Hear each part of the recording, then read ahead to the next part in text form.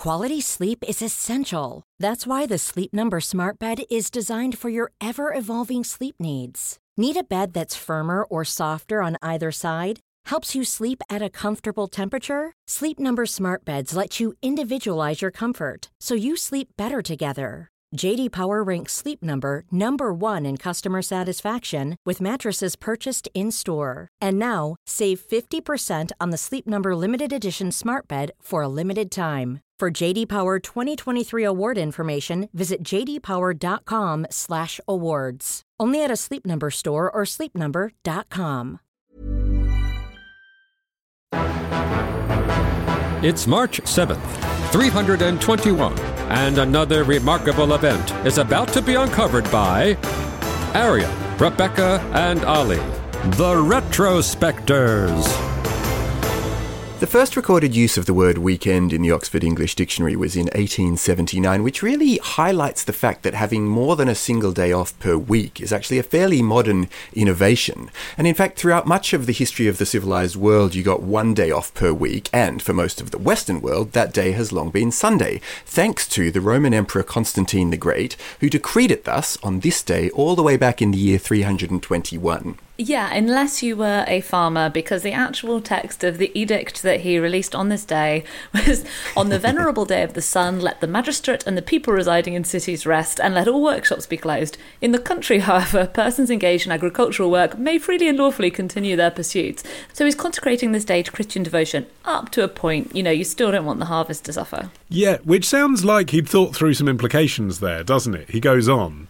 It often happens that another day is not so suitable for grain sowing or vine planting, lest by neglecting the proper moment for such operations the bounty of heaven should be lost. But the elephant in the room there isn't what about the vine planters, it was what about the Saturday Sabbath then, mate? You know, the one that the Pope in Rome practices based on what it says in the Bible? It's quite weird that he didn't address that departure from Judeo-Christian thought, but did talk about what you should do if you're grain sowing. The evidence we have suggests that until the 4th century, so the 300s, many Christians were still observing both the Jewish Sabbath and Sunday. So they had the full Friday evening right through to Saturday evening, and then they went straight into Christian Sabbath. You can't have Friday night dinner and a Sunday roast, that's just too much. But the reason Constantine chose Sunday to be the day of Christian worship is that it already enjoyed this special status in the Roman week, and Sunday then was named after the pagan sun god Invictus, and it had become the day when wages were traditionally paid to workers, which led to the day being established in at least Roman minds as a day of celebration and thanks. And it sort of corresponded enough with the Christian Sabbath, in that it was only one day out or so. And so his hope... Totally spinning for Constantine now, Arian. But it's true. He was really hoping that... It isn't true. You might say it's pragmatic, but it's not what the whole Judeo-Christian world did at this point. God had only written directly to humans once, using the method of carved stone tablets, and it was fairly clear to Moses, wasn't it? Remember the Sabbath day, keep it holy, 6 days you'll do labour and all your work, the 7th day is the Sabbath of the Lord your God, I'm God, do it. And it was, in every possible reading of the calendar, the 7th day was the Saturday. Constantine just, as you said, sort of just, well, it's more convenient for me. It's a bit difficult that I've discovered Christianity and I've got a lot of pagans amongst my empire, so I'm just going to pretend it's the same thing and say it's the same day. It is pitting himself against what God said, if you're a Christian at this point. I mean, this does actually bring us to the origins of the week itself, and unlike years, or even kind of broadly months, the 7-day week has no astronomical basis. And the week's origins are, as you say, kind of associated with ancient Jews, but even like the evidence takes it further back than that the Jews borrowed the idea of a 7-day week from Mesopotamia, particularly the Sumerians and Babylonians, who divided the days of the week into 7, and they named them actually the names that the Romans then used after the planetary bodies that they knew about: Mercury, Venus, Mars, Jupiter, and Saturn, as well as the sun and the moon. And for centuries, actually, the Romans used a period of 8 days in civil practice, but by this stage a lot of people were practicing this 7-day week in line with the sort of Judeo-Christian development that had started to take hold by this stage. Yeah, so at this point, days of the week was still relatively new innovation, which maybe makes sense as to why it was pretty easy to sort of mix them up a little bit and decide which day you wanted to be your Sabbath.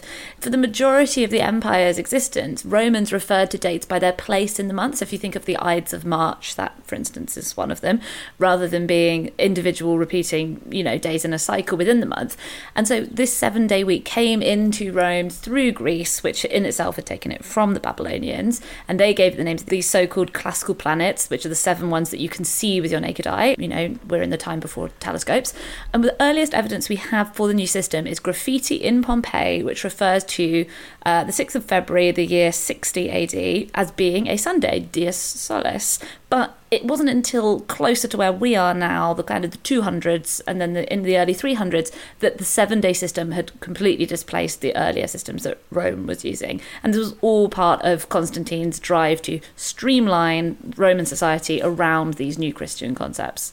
Well, also, maybe he was still hedging his bets. So Christianity had come to Constantine in a dream. He said that Jesus had visited him in a dream, said, carry the emblem of the cross with you and you'll win this battle you're fighting. And guess what? He did. So he was then pretty keen on Christ and went about building lots of churches and presiding over the council who decided that Jesus was a divine being and signing off freedom of religion across the Roman Empire. Well, freedom to be pagan, classicist or Christian, not Jewish. Jews killed Jesus. But, he was paving the way for saying one day we're going to be properly Christian. But at this stage, this is only, I think, 5 years after he's put on the Arch of Constantine in Rome images of Sol, the sun god.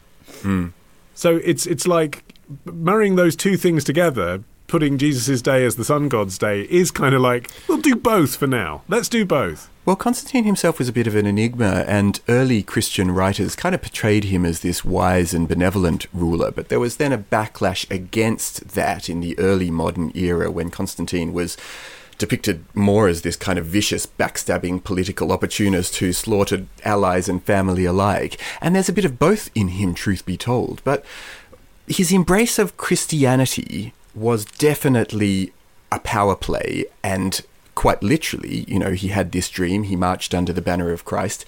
He defeated his imperial opponents to become emperor of the whole of Rome. And so, as you say, Ollie, it was part of the sort of mythos that he created around himself, and also the practical way that he had taken power as well. Yeah, and you touched on the sun god element. I think because when you think Christians in Rome, you think being eaten by lions.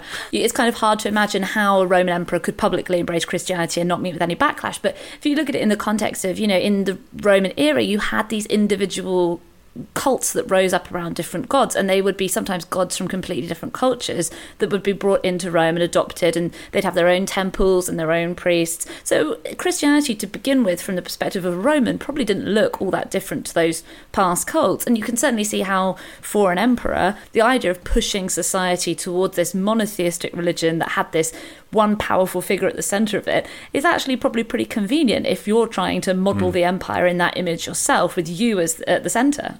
And of course he carried on down this path. 4 years later he abolished Passover, even though Jesus had been quite keen on that one as well. That's what he was doing at the Last Supper. That was old Jesus. This is new Jesus. Sunday Jesus hates Passover. But he didn't go fully-fledged Christian, actually, i.e. get baptised, until his deathbed. He rose from his deathbed, sort of coughing and spluttering, to go and get baptised. Which is also a good time to do it in a way, because it's at that point you say, I'm not going to sin again after this, isn't it? And he had about an hour left to live. Yeah, that was apparently his rationale, is that he thought this was like a clever trick to make sure that his soul wouldn't be tainted with sin. So that was 25 years after he converted to Christianity, was when he finally took the plunge, as it were. But he sat on the fence in a lot of ways that I find incredibly entertaining, because he issued all of these decrees based on his newfound Christianity. They all start off, it's like something from a sitcom. The first half sounds very humane, and then the second half you're like, oh. So he banned crucifixion. Good. And replaced it with hanging. Bad. He banned forcing prisoners to become gladiators and fight to the death. Oh, that's nice. Good, yeah. But he replaced it with forced labour in mines. Oh. Yes, I see. And my favourite one, he banned face branding. Hey, cool. And he replaced it with foot branding. Right, I see. Tomorrow. The colour commentator for pay-per-view viewers was Burt Lancaster. Love the show? Support the show. Patreon.com/retrospectors. Part of the Acast Creator Network.